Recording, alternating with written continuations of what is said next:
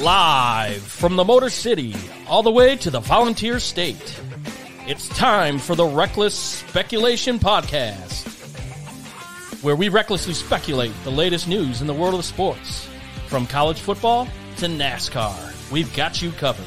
And don't forget to stick around for the world-famous Bet Your Nuts, where we will give you your best bets to make the most money. Now sit back, grab your favorite drink of choice, and join Robbie Davis, Raj Mehta, Brandon Chain, and Tom Sloan. It's showtime. Welcome, everyone. My name's Robbie. I'm the host here of Reckless Speculation. Thank you for joining. I just want to comment that I love my little chipmunk-looking picture on the intro. Tom really got the best of me there. But yeah, welcome everybody. It is June 29th. I cannot believe it's already the end of June. This year's flying by. We have reached the dog days of summer, but don't worry, we're going to keep you guys entertained. We just had the NBA draft last week, the NHL draft last night, and obviously we all know the NFL draft was just passed a few months ago. So tonight what we're going to be talking a little bit about is the best and worst draft classes. Brandon and I, being Titans fans, we have had our share of trouble with the draft. The Lions and the Raiders speak for themselves. We're going to dive into all of that. We're going to talk a little baseball and then a little bit of just, life stuff towards the end. But if you can, if you're on already, if you please like, subscribe. It really helps us build our audience and reach more people. This show is being brought to you by C&W Construction. They have a little bit of everything you need. Full house builds, fireplaces, pools, remodels, porches, anything you need in the greater Franklin, Nashville area. They're your go-to. It's also being brought to you by Disclaimer, my law firm, Davis, Kessler, and Davis. We specialize in personal injury, getting cats out of jail, criminal defense. There's a new boating under the influence law that's coming into effect this weekend. So you that's in Tennessee, beware. A BUI is now treated the same as a DUI. So be safe out there. I know a lot of people are going to the water, so be safe. Without further ado, and this is something that we've been on this show. We've been doing this for 2 years or so. I have never had the pleasure of doing this because it's been an impossibility. But tonight, for the first time, I'm going to introduce Raj Mehta first. What do I do? Yeah. Never been here. Have you ever seen an introduction? What do I do? I don't know. I didn't know what to do. So hello, people. Say hello to Raggio, who my 8-year-old, now 9-year-old, very different from any other popular cartoon figure, Japanese or otherwise. So he painted him to make sure we don't infringe on any trademark or copyright laws. And me and Raggio are ready to go. Speaking of trademark and copyright laws, I've got to tell you that we are all, it's an hour show. We are going to be powered by Jack, where there we go, some single barrel.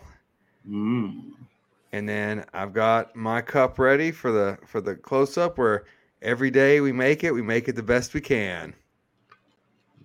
Oh, Jack Daniels. There we go. I got the Jack magnet on my mini fridge in my office, which is up in Franklin, just back from Aruba vacation. Brandon Chain. What's going on, boys? Enjoying a little Jack myself. Can you believe it's the end of June already? Oh my gosh, this year's flown by. I mean, it really has. Crazy. For those of you who aren't in Tennessee, the Canadian fire has made its way down here, and so we have been very hazy and smoky today. I know Tom's been dealing with it for the past couple of days. Well, and without further ado, Tom, welcome. Good evening. I am enjoying some Bush Latte Peach. How's that? It's way too good. Way too good. I bought a 30-pack last week, and Not much left. Well, luckily there's more 30 packs to come. Anyone have any big 4th of July cookout plans over the weekend? Nothing. Just hanging out here. The weather here is supposed to be pretty lousy.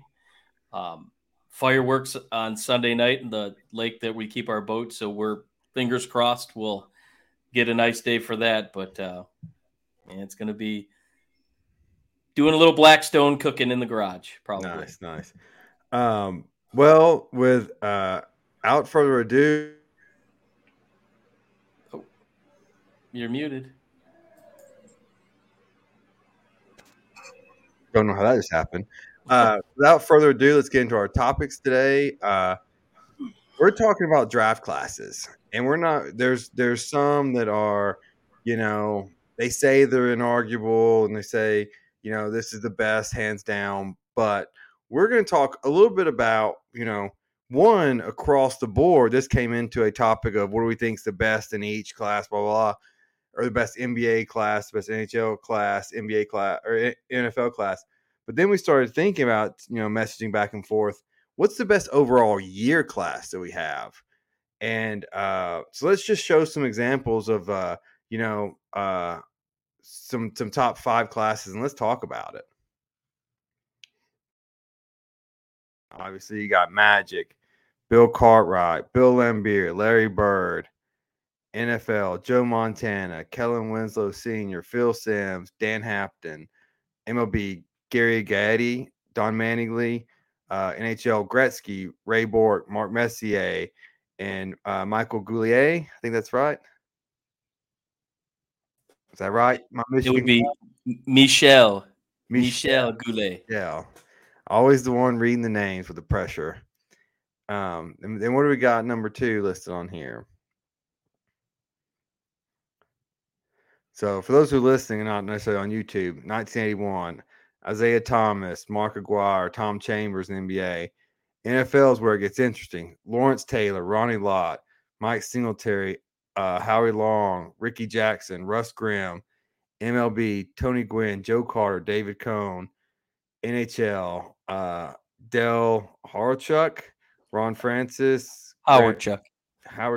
I should probably let you read the hockey ones. Grant Fuhrer, Al McInnes, and Chris Chelios. All right, and then 83, then we'll do one more. So Clyde Drexler, Ralph Sampson, NBA.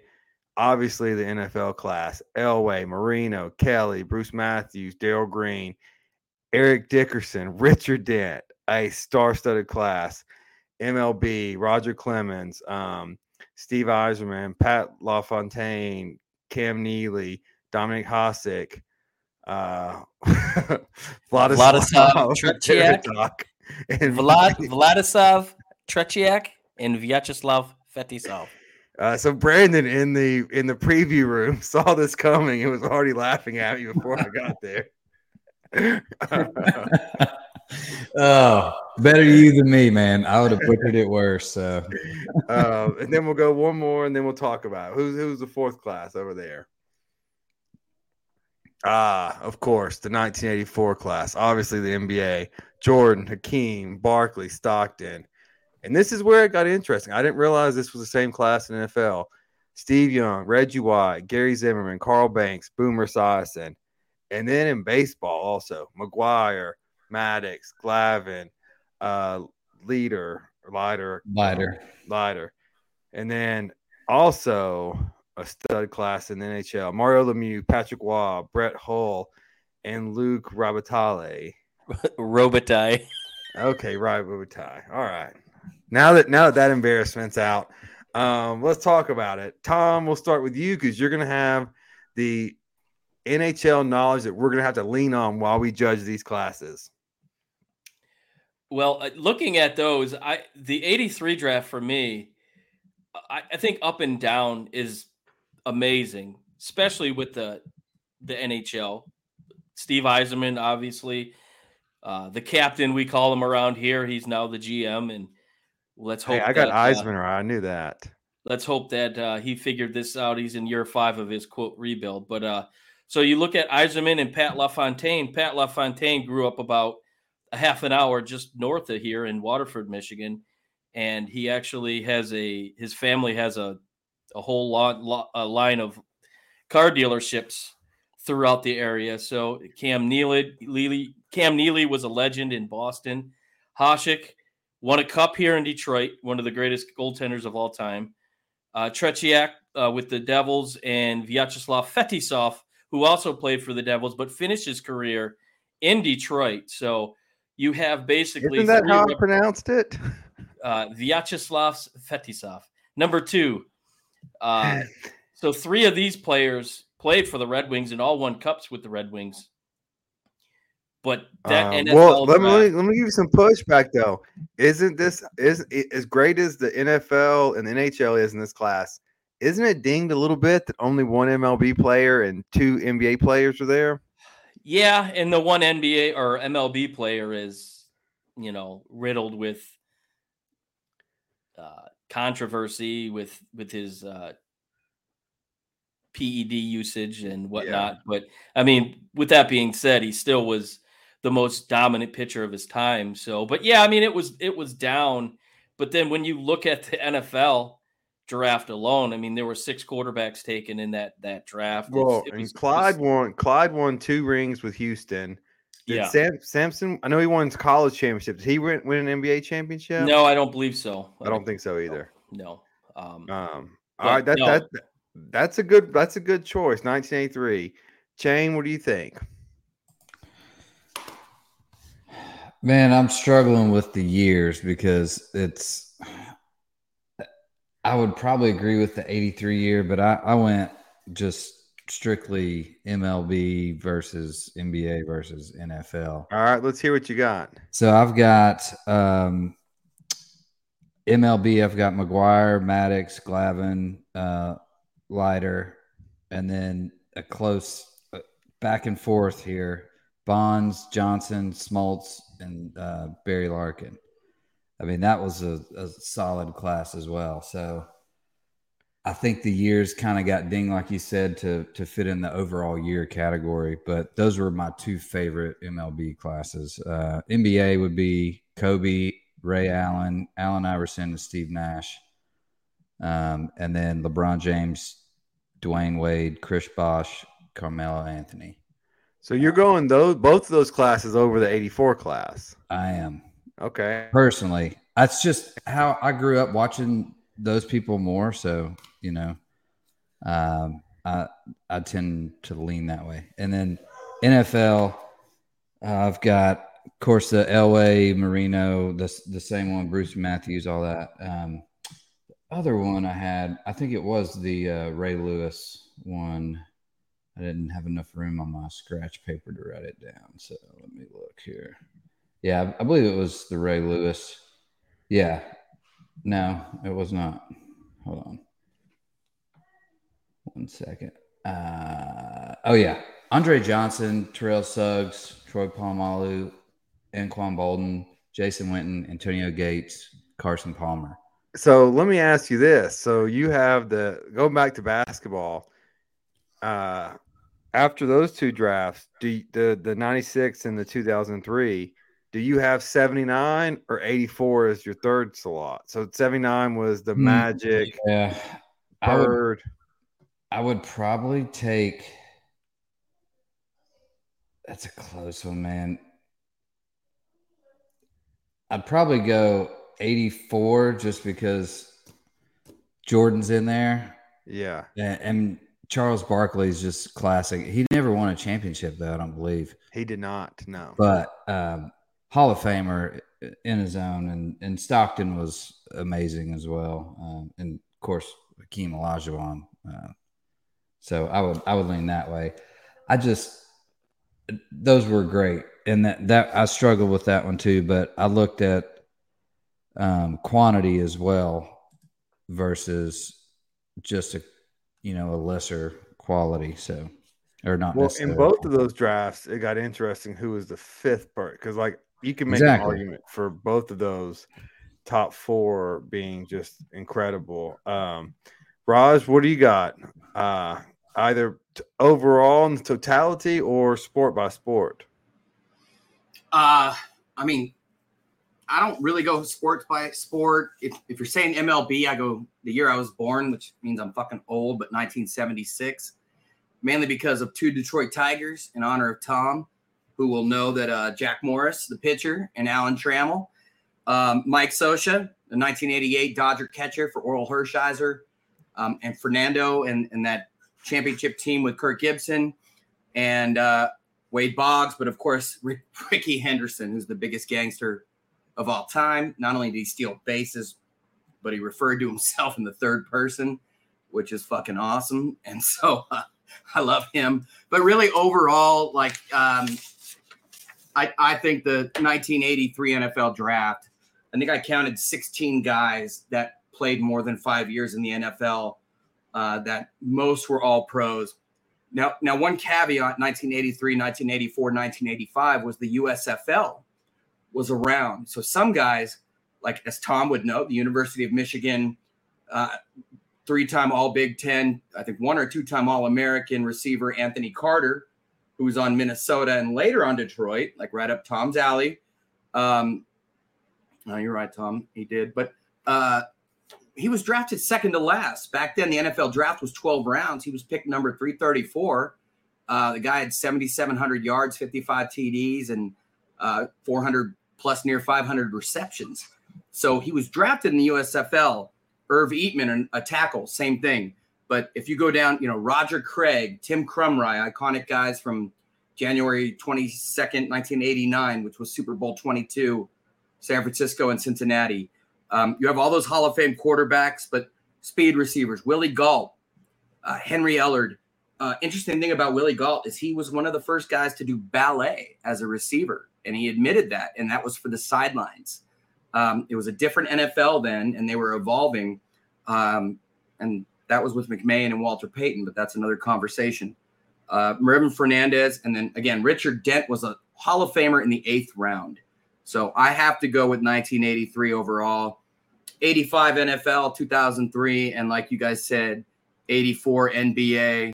Other guys that produced that year, late picks, Atlanta Hawks, Forehead, Kevin Willis, and Super Chronic, Sam Perkins, who always looked like he was high when he played.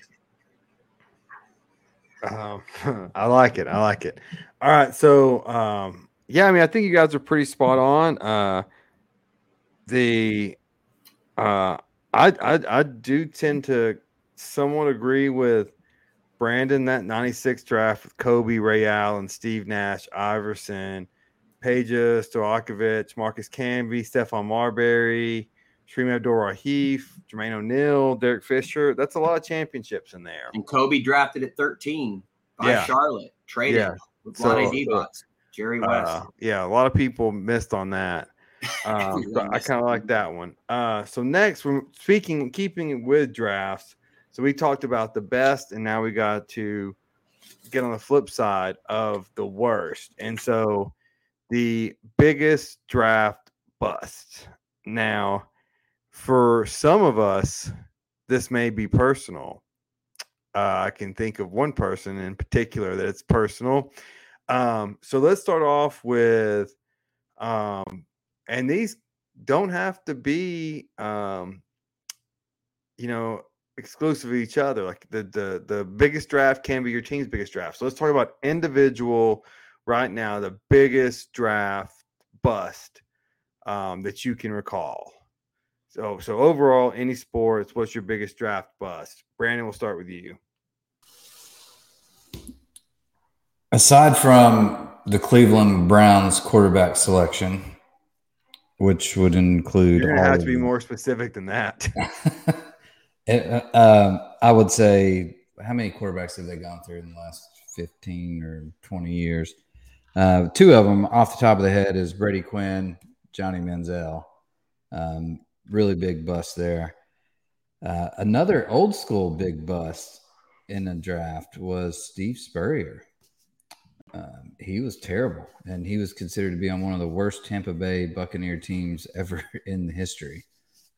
He was great in college, obviously coaching and playing. His stint with the Redskins in the NFL was also equally as terrible as his play. But the overall number one, probably unanimous, biggest bust, I'm going to stick with the NFL, Jamarcus Russell. Yeah, he's a pretty obvious one to go with. Obviously, tons of potential. A couple of good Sugar Bowls really propelled him to the number one pick by the Raiders. And so we'll see if that. Tom, what do you got? Who's your biggest bust? Well, actually, Jamarcus Russell is rated number 5 on Bleacher Report's top 50 biggest busts in all of sports. To me, this one hits near and dear to my heart. 2003 NBA draft, as we all know, was incredible. Darko, LeBron, Dwayne Wade, Chris Bosh, Carmelo Anthony, blah, blah, blah. Joe Dumars decided he was going to go to Serbia to take this then 17-year-old kid. Yeah, he's been playing professional basketball there for 3 years. Darko Milicic, the human victory cigar, averaged a total of, I think it was 4.6 points in his NBA career. Finished off athletics as an MMA fighter, and now he has a farm back home. So, ironically enough, the biggest bust per Bleacher Report was Lawrence Phillips, who was this huge running back coming out of Nebraska. He was drafted by the Rams, number 6 overall in 96. Had problems with the law, in and out of prison. He is now deceased. So he was number 1. Ryan Leaf, number 2. So that we all know his issues, but for me, it's Darko. I mean, because with the way that draft, and if not for Joe Dumars making the great decision to bring Rasheed Wallace in, they would have never won a championship, and luckily we did. So Darko was an afterthought for the most part. And this is where it gets tricky, like, because it's like, like you say Ryan Leaf, but I'm not sure there's a good quarterback behind him that they could have picked. I mean, and I'll let Raj talk. You could argue one of the biggest busts or one of the worst picks was the Bears taking Mitch Trubisky over Patrick Mahomes. Raj, what do you got your biggest pick? Actually, my biggest bust is not even on this list, but go ahead. Yeah, I think the Lawrence Phillips thing is stupid. He was a great player. He had some good NFL years. There's a great documentary on him that Showtime had made. If you want to talk about a difficult upbringing, it's that guy. And I'm not rationalizing per se. I think Bleacher Report and others viewed him as the next Herschel Walker, which he really was athletically, but he had just incident after incident in his life and made bad decisions, and back then was chastised with no ability to defend himself, and no ability to speak out. Social media, you can chastise, but you can also rationalize right after. So he was just hammered, and it was self-nullifying behavior. And sadly, you'll find that, with Ryan Leaf, it became drugs. And Tony Mandarich was the one I was going to go with. It was steroids. He was a guy that was featured on Sports Illustrated in that year. And I think 1989 NFL draft, Aikman, Oklahoma, transferred to UCLA of all things.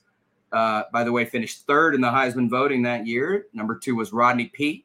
Number 1 was a running back by the name of Barry Sanders, who actually went 3rd in that draft behind Mandarich.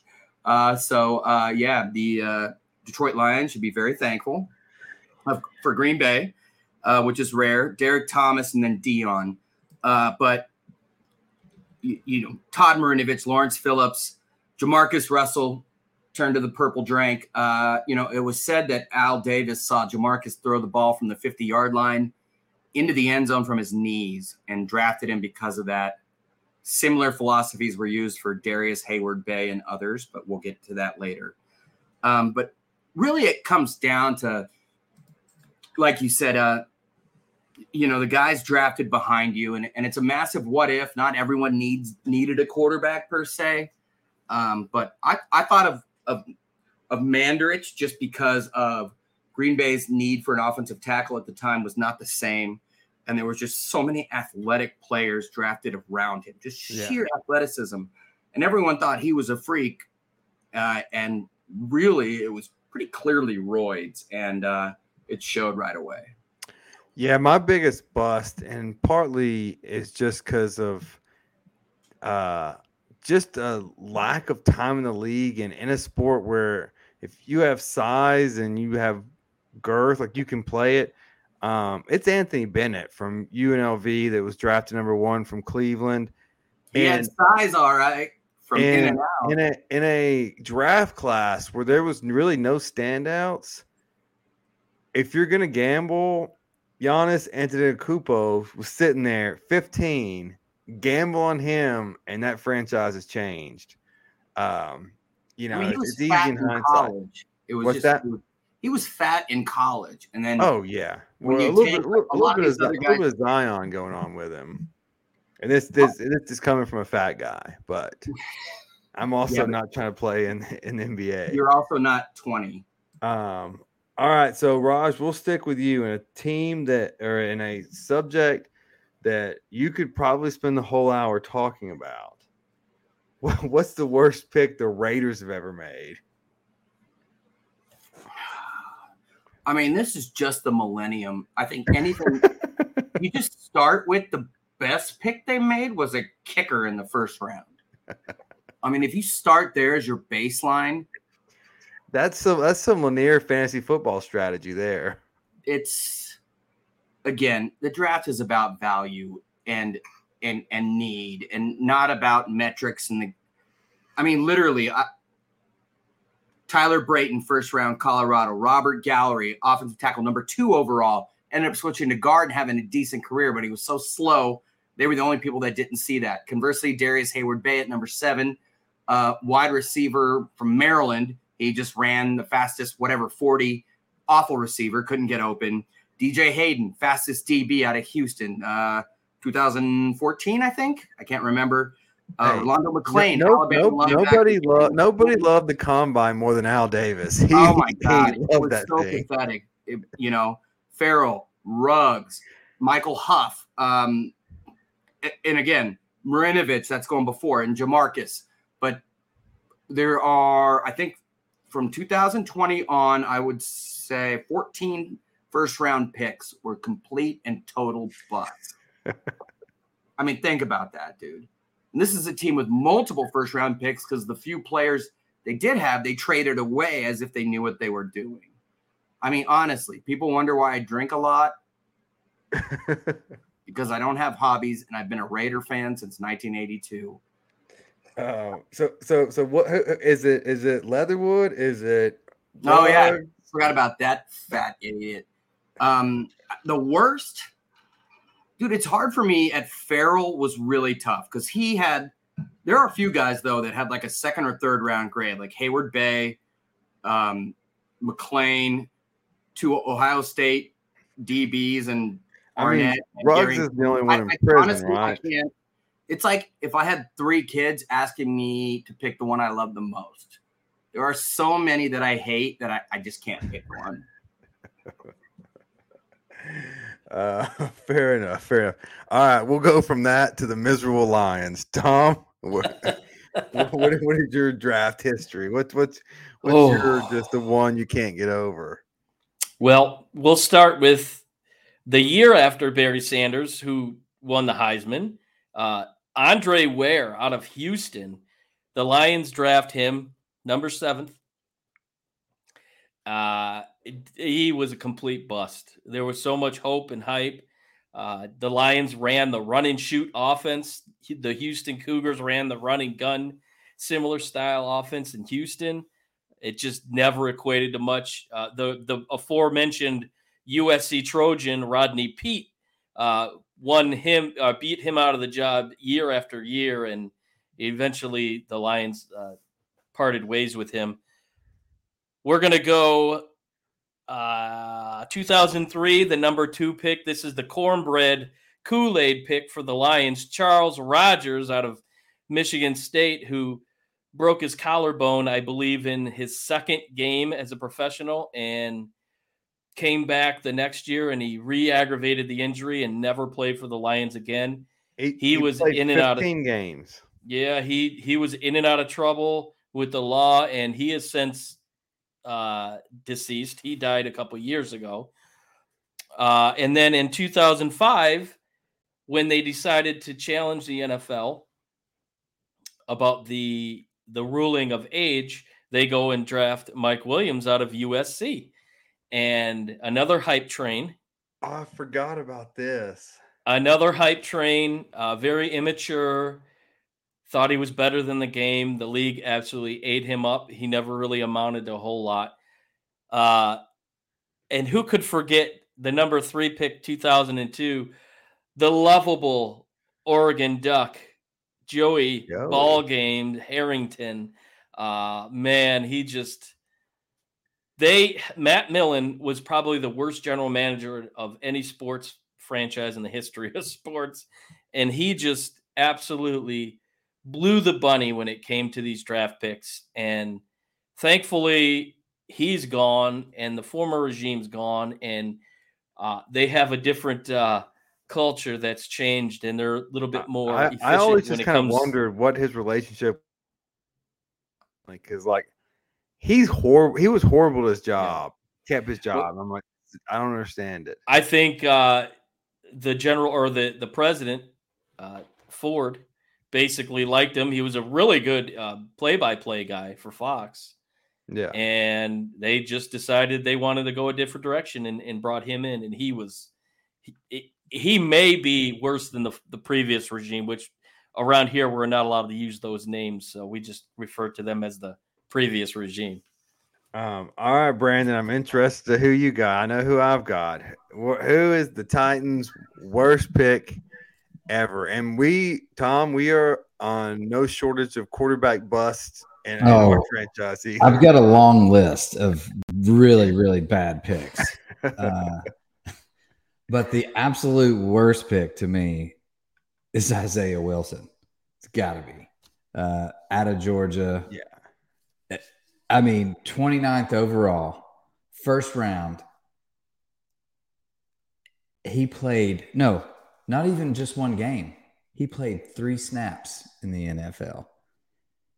3 snaps in the NFL. And then we traded him to, I think, the Dolphins for a 7th round pick. And then they cut him to the waiver wire. You're on mute, by the way. I can't hear you.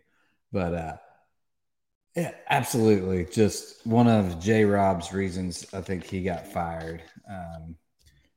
But, yeah, other than him, you can go through our quarterback list as long as you want.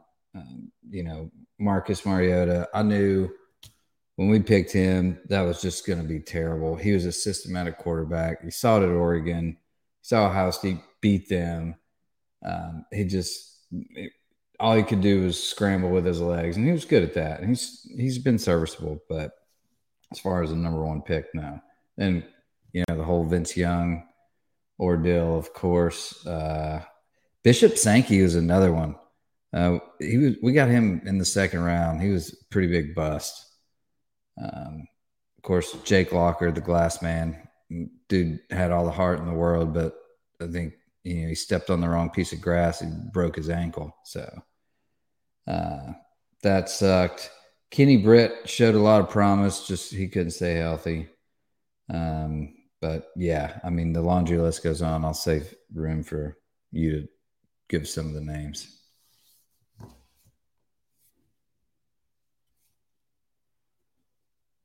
I must be pushing on the side of my mouth. Vince Young also, you mentioned him. Mm-hmm. So in an amazing, probably the most incredible draft to have in 2020, the Titans had 6 picks. Those 6 picks combined played 96 games in the NFL. That's unbelievable. 2020 was the worst draft. That is unbelievable. Like, to have that. uh, To put it in comparison, Cortland Finnegan alone played in 133 games. So he alone played more than that entire draft class. yeah, the Isaiah Wilson stat is just mind-boggling.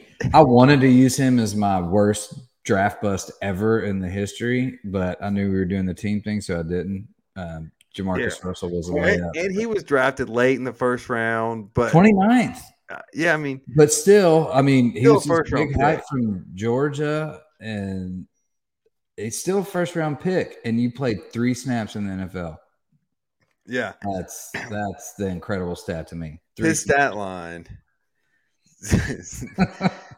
0 tackles, 0 everything, 1 game played, 3 snaps. Amazing. Oh, it's incredible. Partially, I think the 2020 was the real downturn for J-Rob there. So we have this the next topic. Who suffered the most on draft night? We have some explicits on our notes. I think that is that from Raj or is that from Tom? Who wrote that? No more Titans? That was me. You guys were like a support group. I'm like, we don't want to hear that shit. Well, if you had a Raider fan on here, you'd be doing the same. Exactly. Yeah, I need a drink. Oh boy! All right, Fireball. So, yeah, what's like the biggest? Yeah, suffer the most. So, what do y'all think about that? Go ahead, Rob. NFL? Just your teams in general. But I mean, NFL is really the only draft that really matters that much. The only draft you really watch, right? I mean, Tom, with all due respect, they just sucked. The Raiders had so many blown opportunities; it was pathetic. And they were the Raiders. They had budget. They were a name. They're silver and black. They just missed so many opportunities. It was just, and they were worse than the Lions for 15 years. Well, the Lions' problem, they would go after the name. It was the name, and they would draft the name. And, of course, they never seemed to pan out, except for Barry Sanders back in those days. But, yeah, they had a couple, Chris Spielman and Herman Moore. So they hit on a couple good picks. But for the most part, they went after the name, and it bit them in the ass. Yeah, and I will say this: I will defer to the Lions and the Raiders because the Titans have never had the chance to really shit the bed. Like it's always been like, oh, there's been pieces in front of them. Like they've never had the number 1 pick to be like, oh yeah, we're gonna completely fuck this up. Right. And you went to a Super Bowl for like 19 years as well. Right. You guys went to a Super Bowl, unlike the Lions. Yeah, exactly, which sucked. Like 2 years in, and they were like Vegas Golden Knights. Hey, we're a new team. Except the Tennessee Oilers. There's 2 moments that I can recall that I wanted to like immediately sell my season tickets. That's jealousy, by the way. I can't remember. I can't remember who the cornerback was behind Pac-Man, but I was adamantly pissed whenever we took Pac-Man. Yeah, I don't remember or recall that. Could it have been Asamoah? Could the Raiders have played a factor in that? That was like one of their rare good picks. Yeah, it may have been that. Yeah, let me see what your Pac-Man then Philly signed him for a huge deal, and then they realized he sucked. It was just the AFC West was terrible back then.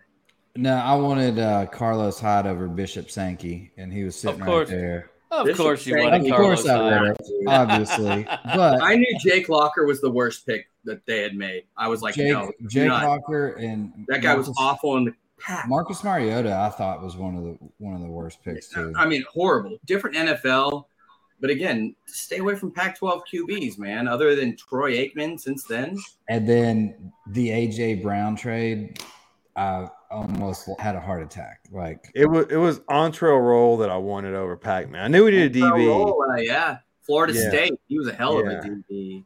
And remember then Samari Roll Rogers in the was day? back there. Good. Does Robbie speak English? Because I'm starting to wonder. He definitely doesn't speak French or Russian or Samari Czechoslovakian. Roll? It's not Roll A.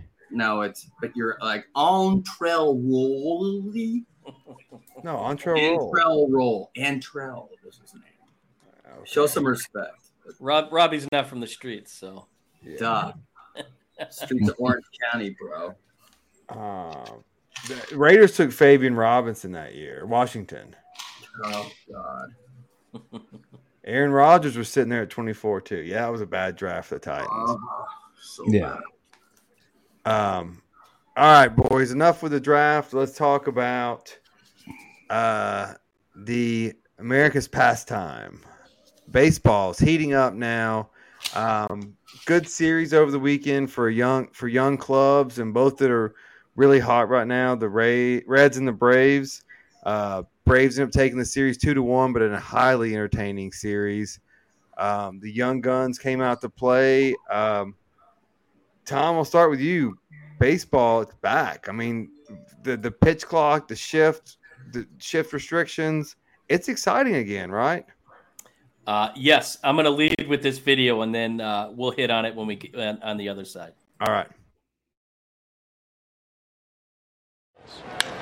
That is blitz to right center field. Off the top of the wall. Elly De La Cruz storms up to second base. He nearly had a home run. Pitch. First pitch in the air to right. Acuna back at the wall. Gone! 1-2. Broke his bat. That's in the center. Base hit. Windmill on McClain. Scoring opportunities. De La Cruz right center. Down base hit. Could he go three? India around third. India scores. It's a cycle.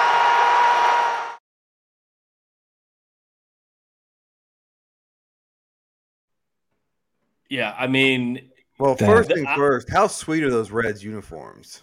oh, the City Connect? Yeah, I like them. They're nice. I don't think we've seen a player with the hype come up and back it up. Just absolutely back it up with Elly De La Cruz. His stat line here, and this is based on the other night, almost 300 batting, 3 home runs, 10 RBIs. I mean, this is 19 games played. OPS almost 900. These are numbers that you're not supposed to be seeing from a kid that just got called up, and you guys are familiar with him playing in Chattanooga with the Lookouts. But it's players like this.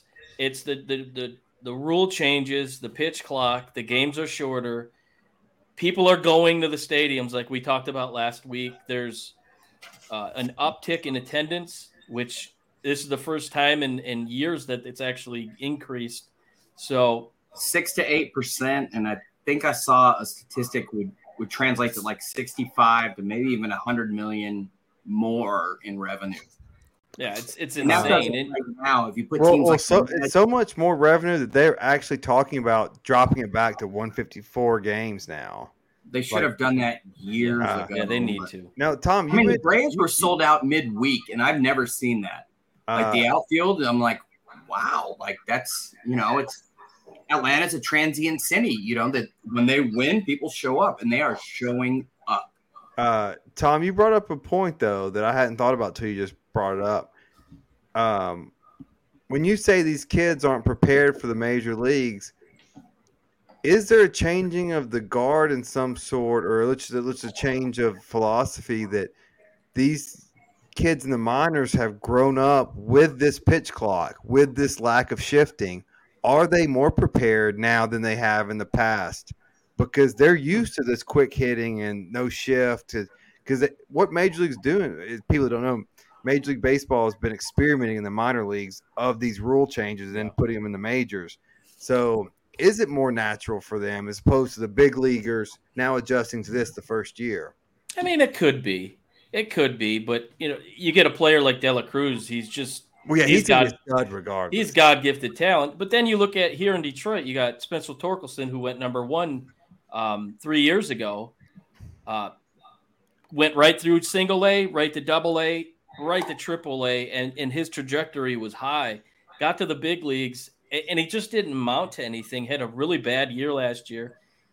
He's been up and down. He hit two big home runs today, but this season he's been a little bit better. He's been a little bit more consistent, but I think it's a case of pressure. Are they prepared mentally, pressure-wise, to handle the bright lights? As our play-by-play guy here, Jim Price, likes to say, that up in the big buildings. But there's some players that they're made for it, and others that aren't. And De La Cruz certainly is.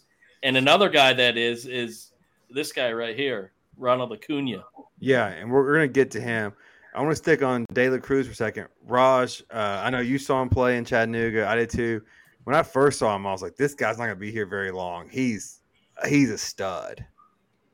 No, and there's the O'Neal Cruz is the Pittsburgh shortstop, and Corey Seager's 6'4", 6'5". Back in the day, shortstops were, 5'8". What was Ozzie Smith, like 5'8", 5'9"? Yeah, he was like 5'5" or 6. Yeah. D. Sarcina. The Angels had on their 2002 with Tim Salmon. That shortstop was like 3 feet tall. But anyways, after O'Neal Cruz, you see this guy. And when we watched him live, I've told you guys, in Chattanooga, Double-A, I've seen a few players that were just separated themselves. The first player I saw, like early 2000s, was Joey Votto. Jason Hayward, when he was healthy, was on the Birmingham team. He was next level. When I saw De La Cruz, we didn't hear a lot of hype about him. He was signed for $65,000, I believe, in 2018 out of the Dominican Summer League. Total Dodger move, who, by the way, started international scouting in Central and South America, which, that helps me sleep at night. But COVID hit, and people didn't know he has a fraternal twin that's like 5'8". He's just a freak, and his raw athletic. Do you pay for like Google Plus? How do you know all this? I don't know, dude. I don't know what I remember yesterday, but or what I wore yesterday. or text messages. If you could like use Rain all Man this over here. energy to send text messages, and you would be like so far ahead in life. Dude, dude. I have a 1-day erased memory. I'm a movie, but no, I mean he. When you watch him, he has soft hands as a shortstop. When he first was like scouted, they said he was 6'2". He's 6'5". Like, people didn't know anything about him. He's got a great arm. He's had the highest velo off the bat and on a grounder. Some people thought ever, like 120 plus. He's just raw, but pure, right? Like he came up the hard way. He has a chip on his shoulder. So he's not like other kids that come up and, like, I don't mean to call it Torkelson. I don't know him or know of him, but De La Cruz certainly came up from nothing, and he proves it every day. And yeah, he is a different type of dude, but I think there's just so much unknown about him. So we'll see when more people go through the orders and see him second, third time. But so far, to have the cycle in your 15th game, let alone in the All Black City Connect, I mean, that was just straight up gangster, dude. That was hard. I was like, wow. And by the way, the combined score in that Braves series was 24-23, Atlanta. And it showed you that Atlanta jumped out early because they're starting pitching, but they have injuries on the back end. The Reds tried to climb back, but the Braves are the class of baseball right now. It's not Tampa. And,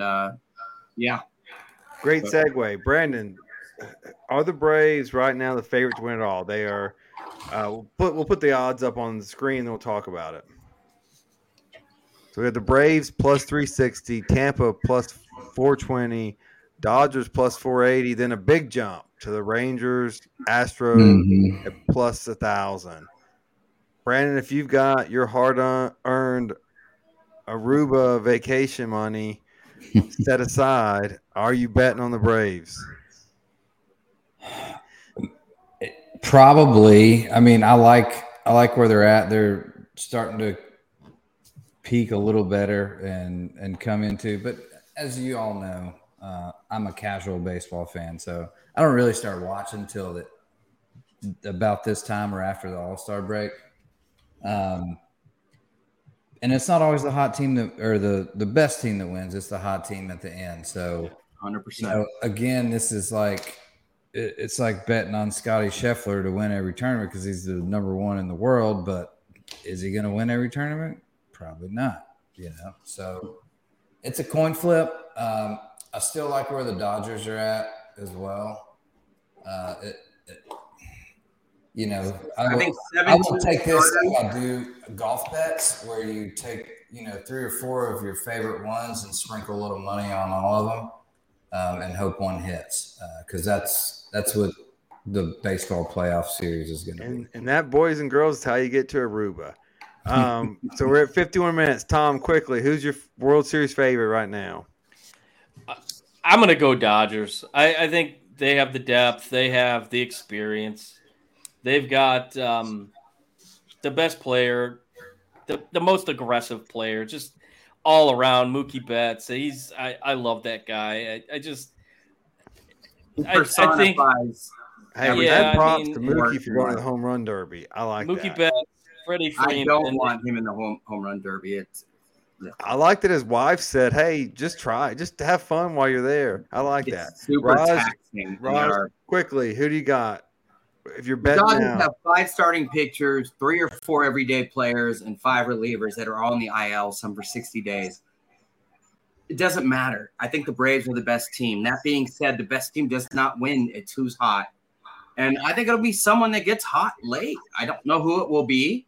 It won't be the Reds. It won't be, but do you understand what the question was? Who are you betting on right now? Not I'll wait and see. I mean, the Dodgers had one of the best records historically last year. And after that shit, and everybody would ask, Dodgers will win it. No. I'm starting to wonder if Raj speaks the Braves are the best team in baseball. Who are you betting on right now? Right now, I'm going to bet on a random fucking team, Texas Rangers. Okay, there we go. Ladies and gentlemen, that's how you get a question answered. That's it. Plus 1,000. Good odds. Yep, plus 1,000. I like it. I might sprinkle a little on that. So we'll just split a series against the Tigers. Let's talk about the AL. We have a list, but let's just start off with, is this playoff run for the Angels the most important playoff run, at least that I can remember? Because they've got to make it, I think, to keep Ohtani, or else he's going to go. And the guy's the unicorn of all unicorns. Mm-hmm. Oh, yeah. Tom, what do you think? I heard a number that's floating around, and the starting point, $600 million. Oh. And Marty, what's the owner's name? Marty or Artie Moreno, whatever. Artie Moreno for the Angels says he has no problem playing in that ballpark. So, but yes, he's not going to stay if they don't win. But then you got to look at it. If they're spending $600+ million on him, where's the money coming from for the other players? But I do think this last half of the season is crucial if the Angels want to keep Shohei. But I don't think there's a whole lot of other teams out there that are willing to open the pocketbook to that extent, and maybe 3 at the most. My dark horse is the Seattle Mariners. There's always the Dodgers. I don't know. Like, I would assume, and correct me if I'm wrong. I mean, obviously Yankees, Red Sox, Dodgers. Yankees aren't. Their payroll's already almost that. They're not going to double their payroll. Cubs. No Cubs. You're looking at maybe the Dodgers, Seattle. The Dodgers are going to try to go hard, but ethnic population does matter when it comes to Shohei, when it comes to marketing, and the Dodgers and the New York Yankees, the 2 biggest teams in Japan that can market themselves. Well, and the Red Sox just got that second baseman, Yoshida, who is friends with Ohtani, so there's a possibility right there. So Tom, you obviously have, and Raj, you have a handle on this. So hometown question. It seems to me the Braves have a young team all locked up into reasonable contracts. Can they get into play? Sure. No, not that's not their MO. Actually, Anthopoulos is akin to Friedman, or he was. They don't do that, and that's how they've been successful. The Angels are the antithesis, with huge contracts to Pujols, 10 years when he was 31. Trout, Anthony Rendon was an MVP at like 30 plus, who's been terrible. They can't afford Shohei. The Braves don't do that, and they don't need to. He traded when they had a catcher, Darno, for Sean Murphy, who was up to be a free agent, and re-signed him for bargain basement, who's an all-star. They're not going to spend $600 million on him, and they don't need it because they are a very smart organization. Plus, not a huge Japanese population in Atlanta. Oh, and I look at it like this: like you're either, trying to put fans in the seats and have this huge name that draws in people and sells tickets and all this stuff, or you're going to try and win a game or win a World Series. And I mean, they're making a push for it, but like you guys said, if they pay him this much money, he's not going to have anyone around him, and that's all you're going to be able to do is put fans in the seats and draw on his name, and he'll wow in some games here and there, but other than that, they're not going to win anything. So we'll see who opens up the checkbook. Yeah, I mean, you figure you got him and you got Trout right there. You're looking at, but they still suck until this close year. to $100 million just between those two players. Yeah. So, but I think what the Angels have going for them is there's not a lot of teams out there that are willing to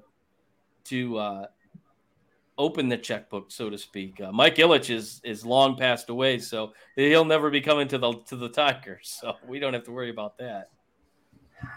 I mean, it's a lot for one guy. It is a lot. Someone's gonna do it though. Someone's gonna pull a trigger.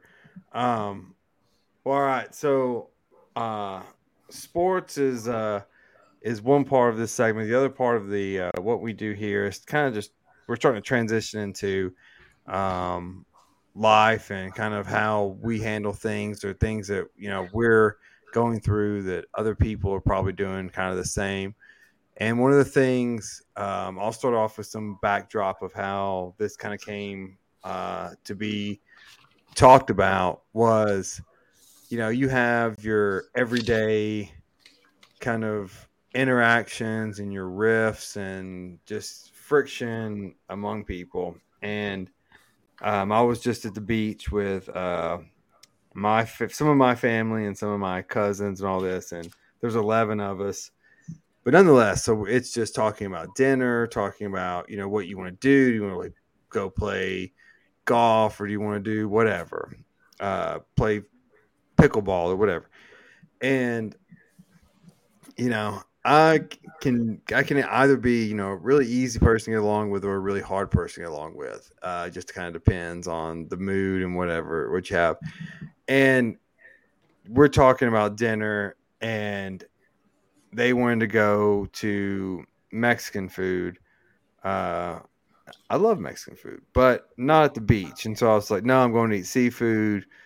And my cousin Tom looked at me and he was like, I get it. You say you don't want what you want to do. You're not going to do what you don't want to do. Cool. End of discussion. And I was like, I was like, maybe you're the first person that's ever kind of perceived me how I perceive myself. That's a long story short of being like, there's a huge difference of how you perceive yourself and how you think others perceive you. And with that being said, I will start. Like, I think I perceive, and there's a disconnect, right? And so I think I perceive myself as a, caring, nice person, a good friend, person that will reach out, and will do things for other people.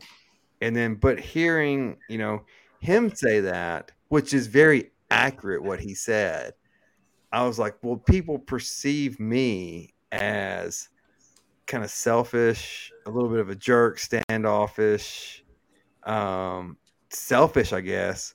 And it's like, wow, I was like, there's a huge disconnect between how I see myself and how people see me.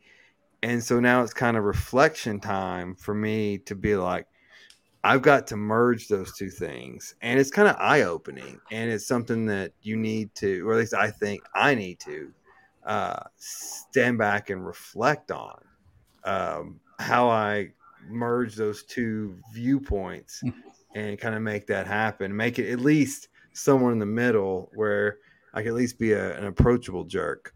So that's kind of my story of where this topic kind of came from, and we're gonna try to do this every week. Who wants to go next? Kind of this. How do you think? I just interpret what you just said quickly.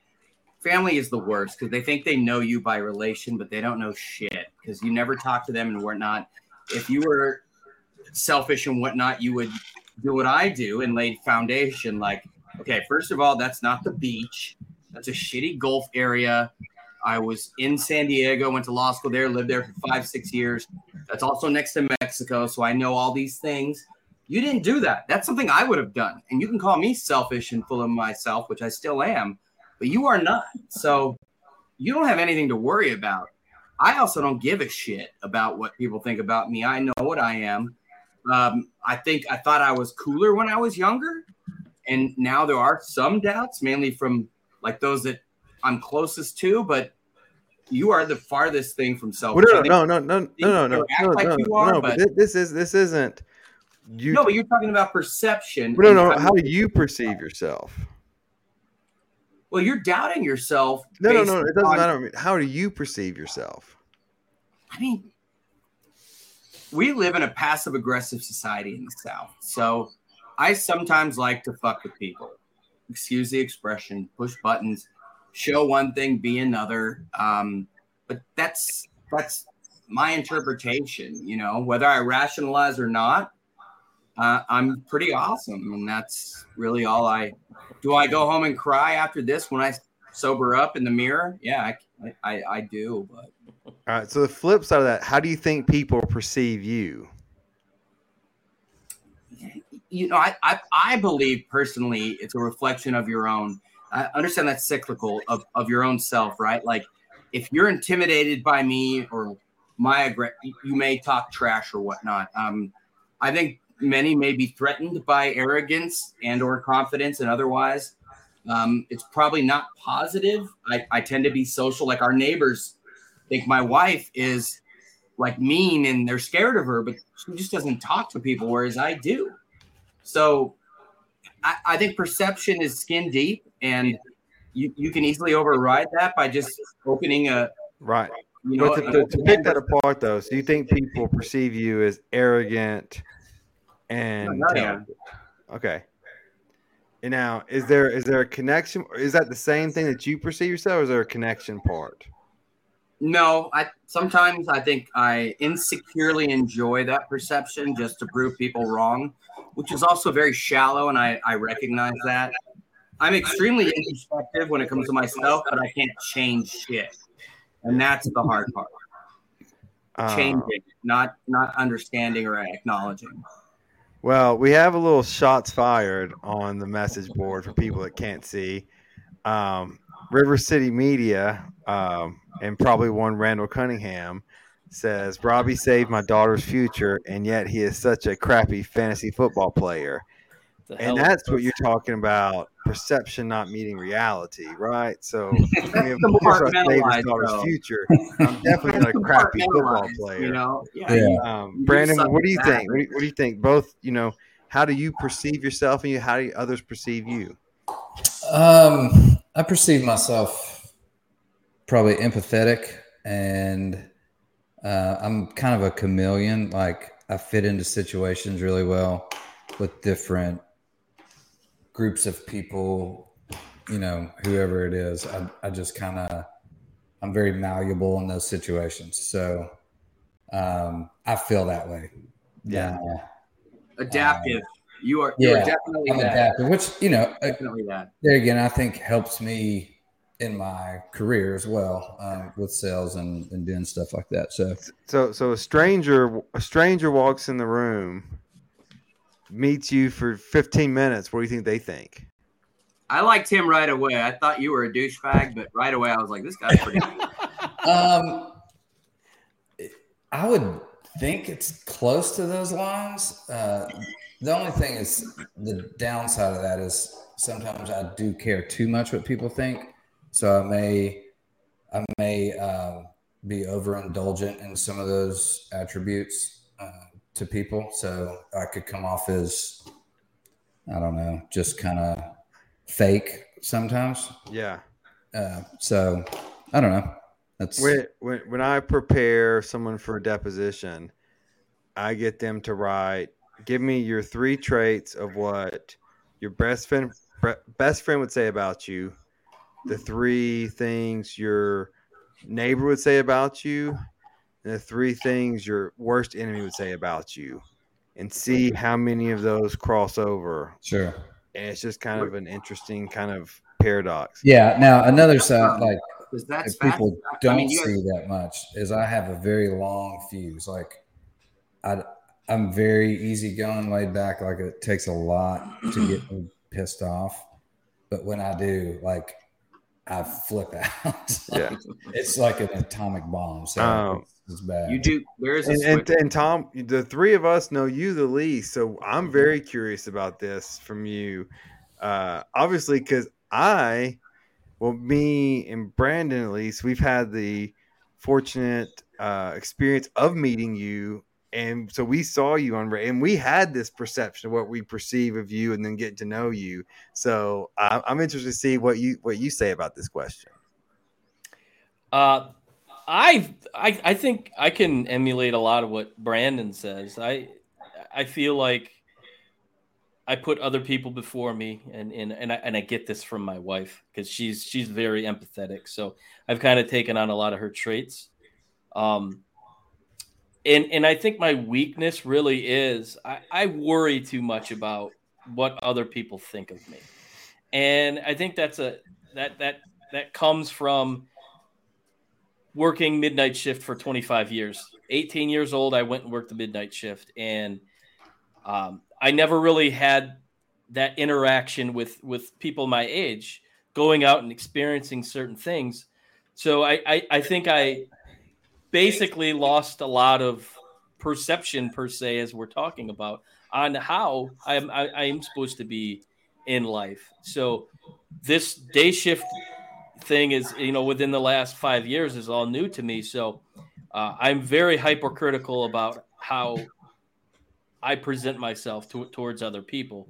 And I know that's probably not the right thing to do. And I'm trying to lean away from that because I feel like the more I put myself out there for certain people, it ends up biting me in the ass in the long run. So I try to keep people at an arm's length these days. And I don't know if that pushes people away or not, but I'm comfortable about where I am at in that regard. And what we're do you going to think get about into other this people more, but think about I you? have to admit that I was massively insecure for at least 20 years of my life. Oh, 100%. It kind of flipped. So I didn't just grow up this way where I stopped giving a shit. So we'll get into that more because this is something that's extremely important to all of us and really to everyone if you're able and secure enough to admit it.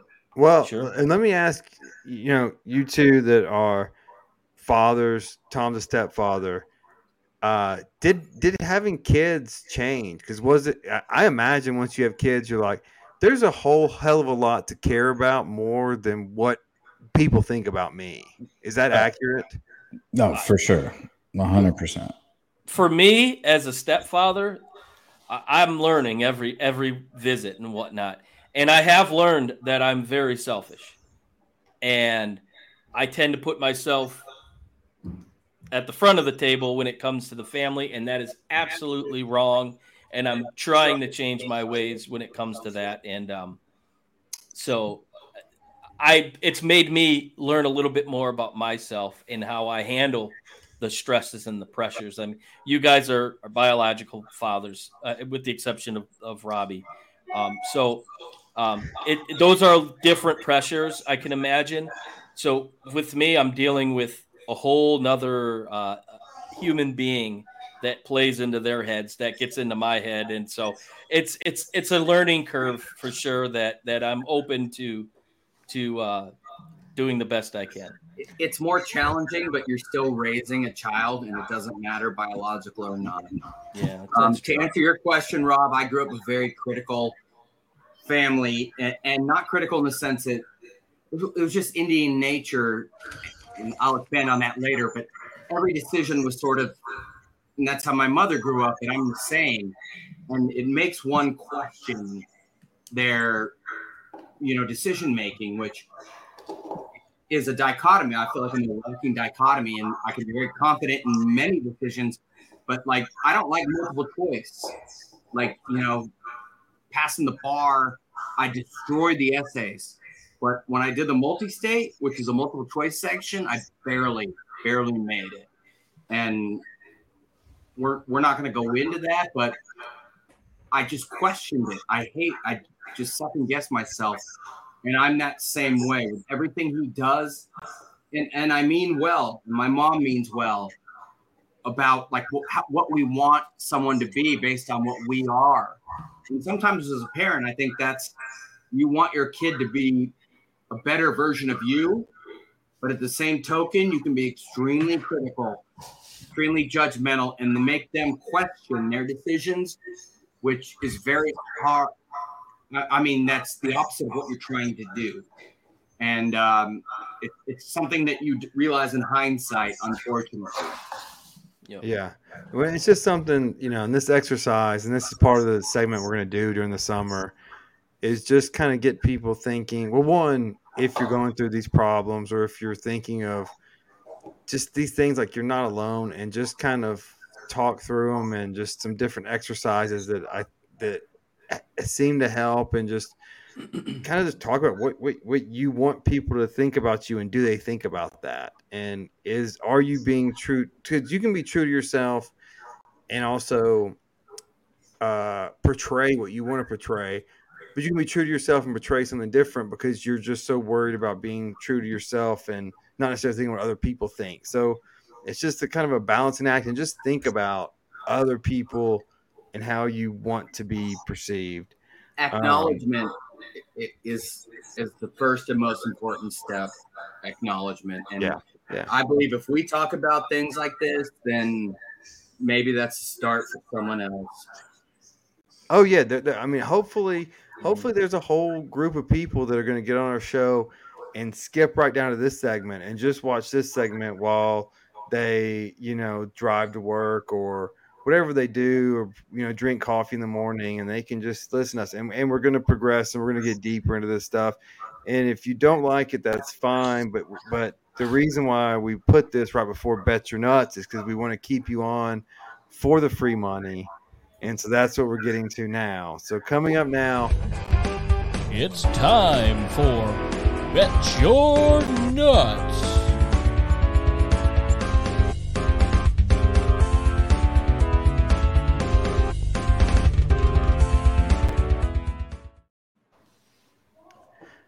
all right, boys. I'm not going to lie. I'm on a cold streak that might as well put me in Antarctica in the winter.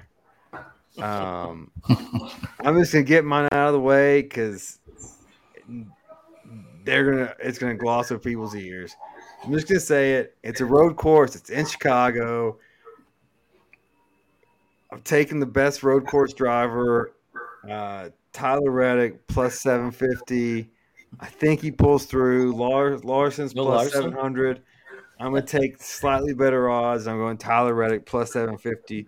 Please, God, or I'm going to be sleeping in a damn box. At least it'll be air conditioned, right? Yeah. Raj, what do you got? I'm actually going to go to tomorrow in a day game on a Friday, which is Chicago Cubs at home against the Guardians